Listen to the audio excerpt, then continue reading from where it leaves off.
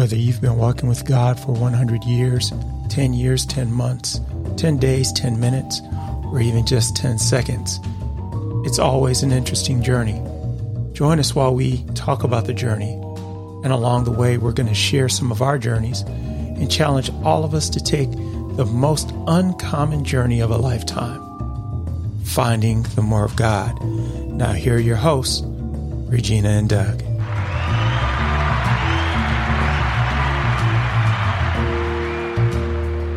Good morning, good afternoon, good evening, wherever you find yourself listening. I bid you welcome. I am Doug Smith. I am joined by my illustrious co-host, Regina D. Jemison, Esquire. And welcome to this episode of The Road Less Traveled, The More of God. This is a special episode. All of them are special, but this one is... because they're all special. They're all special, right? But this is one, like one of our previous ones, that we were blessed to be in the same place at the same time. That doesn't happen often, but we're taking advantage of it now. And so in this episode, we are going to, if this were a sermon, we would entitle it, "And Peter." And we're going to talk about Peter just a little bit to bring everybody up to speed. But then we're going to go beyond just talking about Peter. And so, this isn't necessarily a sermon, but we are going to reference a quick passage of scripture so that you can read that on your own. It is the Gospel of St. Mark, chapter 16, verse 7. And I'm going to share with you what it says so that you're not left behind. But before we get to that, I just want to explain and bring everybody quickly up to speed with why we're talking about Peter. So Peter was obviously one of the 12 disciples. He was very boisterous in terms of his allegiance, his faith, his loyalty with Christ. There's recorded in the New Testament various times where he boldly proclaimed, "Lord, I will die for you." When they were in the Garden of Gethsemane on that night and the Roman guards came to get Jesus, he was the one who sprung into action and chopped off a man's ear. To defend. To defend, yeah. In the defense of Christ. He didn't just do it just because, right? That'd be a whole different kind of conversation. But he is also known for, at least in this period of time, as the disciple who denied his relationship with Christ, right? And so we have a few different perspectives of Peter leading into this account in the book of Mark, chapter 16, verse 7. This particular piece of scripture is on Sunday morning during what we all know affectionately as Resurrection Sunday, where Mary and James went to the tomb to anoint Jesus. Jesus had risen. The angels were there. They asked them the question, they're having this conversation. And I want to say this, and for those of you that are listening, I don't want you to, our expression is of a Christian commitment and Christian faith, and we're telling you a story from Christian text. Right. But I want to, for those of you that may not come from that vantage point, I want you to stay with the story because it's a human story. So don't be distracted by And for those that are of the Christian faith, of course, would be familiar with and or have a certain affection for this story. But for those of you that are connected to God through some other pathway, don't be distracted by what we are putting before you, because it's an important story in human history and in Christian faith. So, having said that, we should put that up front, that disclaimer. Yeah, we should have. I thought about that late. So, to bring us back, Yeah. it's Resurrection Sunday. The tomb is empty. Christ is no longer in the tomb. We're having a conversation between Mary, and the angels. And in verse 7, and I'm reading from the New Living Translation. Verse 7 says, "Now go and tell his disciples, including Peter, that Jesus is going ahead of you to Galilee. You will see him there just as he told you before he died." Now, from a grammatical perspective, what's interesting here is it says, "Now go tell his disciples, comma, including Peter, comma." And that's really what the emphasis of our conversation today is, living right there in between those commas, because prior to this, we see I'll just characterize it from my perspective, a major failing of Peter, and that's the denial of Christ. He didn't know Christ, and he didn't just not know him one time.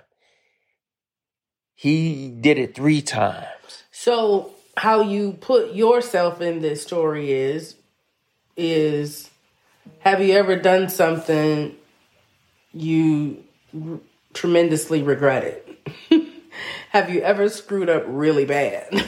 Have you ever just done something that seems so far from all of your other experiences in life, and or maybe even out of character for you, and you wondered, could you make your way back? This conversation is for you, because it's for Peter. So we all, I don't care what the DNA says, we all have a little bits of Peter in us. Absolutely. We have all done some things, maybe not physically chopped off anybody's ear, I hope not. But we can slay people in our minds. We can kill people with our tongues. We can retract the covering, the loyalty that we place on people fairly easily. Mm-hmm. And what strikes me about this particular passage of the scripture is that the angels went out of their way. They could have just said, go tell the disciples. And Peter was still considered a disciple. There's no carve out, no exception that was made before we get to this account that he would be excluded from the group. Mm-hmm. And so they could have just said, hey, tell the boys he's back. He'll meet you where he said he did. Right. He was going to be, and we're going to have another fish fry, and it's all good. But God is so loving and so gracious. Mm-mm-mm. And he said, including Peter, in the New Living Translation. In the King James Version, it says, and Peter. And we could put our name, we could strike out Peter and put our name. Isn't it so fantastic that the Creator loves us so much that he would put a comma really around our names in times when we might not be feeling worthy, in times where we might be distraught about feeling bad that we, I would just say it, screwed up. Did something out of character, had a moral failure, whatever the case may be, he still says, and you. Peter. That's right. And you. He has not forgotten about you. He still loves you so much that he's the good shepherd. Even though he's got 99, he's still going to come after the one. Right? Even though he had the rest of the disciples, he still wanted Peter to know. And though the text doesn't say the conversation that the women had with the disciples, y'all just pray for me. I got afflicted mind. So I can just imagine the conversation that when they got to the disciples, hey, guess what? Y'all are never going to believe this. I know. We saw, y'all saw him walk on water. Y'all had a big fish fry. Y'all saw him make folks see, get up and start walking, casting stuff out of folk. You're not going to believe this. The grave was empty, y'all. Hold up. Now I know you're tripping on that, right? It was full and now it's empty. I know, but hold on. They said to tell you. I know. That's the regular part. But then they said, and Peter. Well, and I think it's important that even that in the hugeness of the moment, that really for most people, it's about the resurrection of Christ this day and that the tomb is empty, right? But that even in the hugeness of the moment for the world, for this community, for what just happened 3 days previous, that the communication by the angel of the Lord is to make sure that the person who thinks they're forgotten, who thinks they've screwed up, who thinks they are outside of the grace of God, make sure you get him too, right? And so that despite the importance of the communication, the message to the people that have come to the tomb, that God's concern is, and Peter, go get the rest of them, and Peter, make sure you get Peter too. Because Peter needs to know that he's still loved. Right. Peter needs to know that he's not cast out, that he's still included. Yeah, that part. Peter needs to know that he's not left behind. Yeah. Right? Yeah, right. Absolutely. I mean, because we tend to go to our rooms and lock the door behind us. Right? We get into ourselves. Yeah. Sometimes acknowledging what we've done and that we've fallen short, and that, man, I can't come back from this, or it's going to take me a while, and I gotta change how I deal with people, because somehow there's a red letter, a scarlet letter on me that says, can't nobody see what you did, right? Except for you and God. But ain't nobody gonna talk to you. Ain't nobody fooling. There's a lot of stuff going on, but and Peter, and so it's interesting when you think about it in that context, that in some respects, in the text, this sets Peter up for so much success going forward. Just the remembrance. When there's something about when God remembers you. Yeah. There's something when he carves you out, sets you apart, makes you a peculiar person that sets you up to be greater than your former. Upon this rock. Right. So we're talking about the later declaration is that the foundation of the church would be built upon Peter, right? And so I think that, we just need you to hear us loud and clear.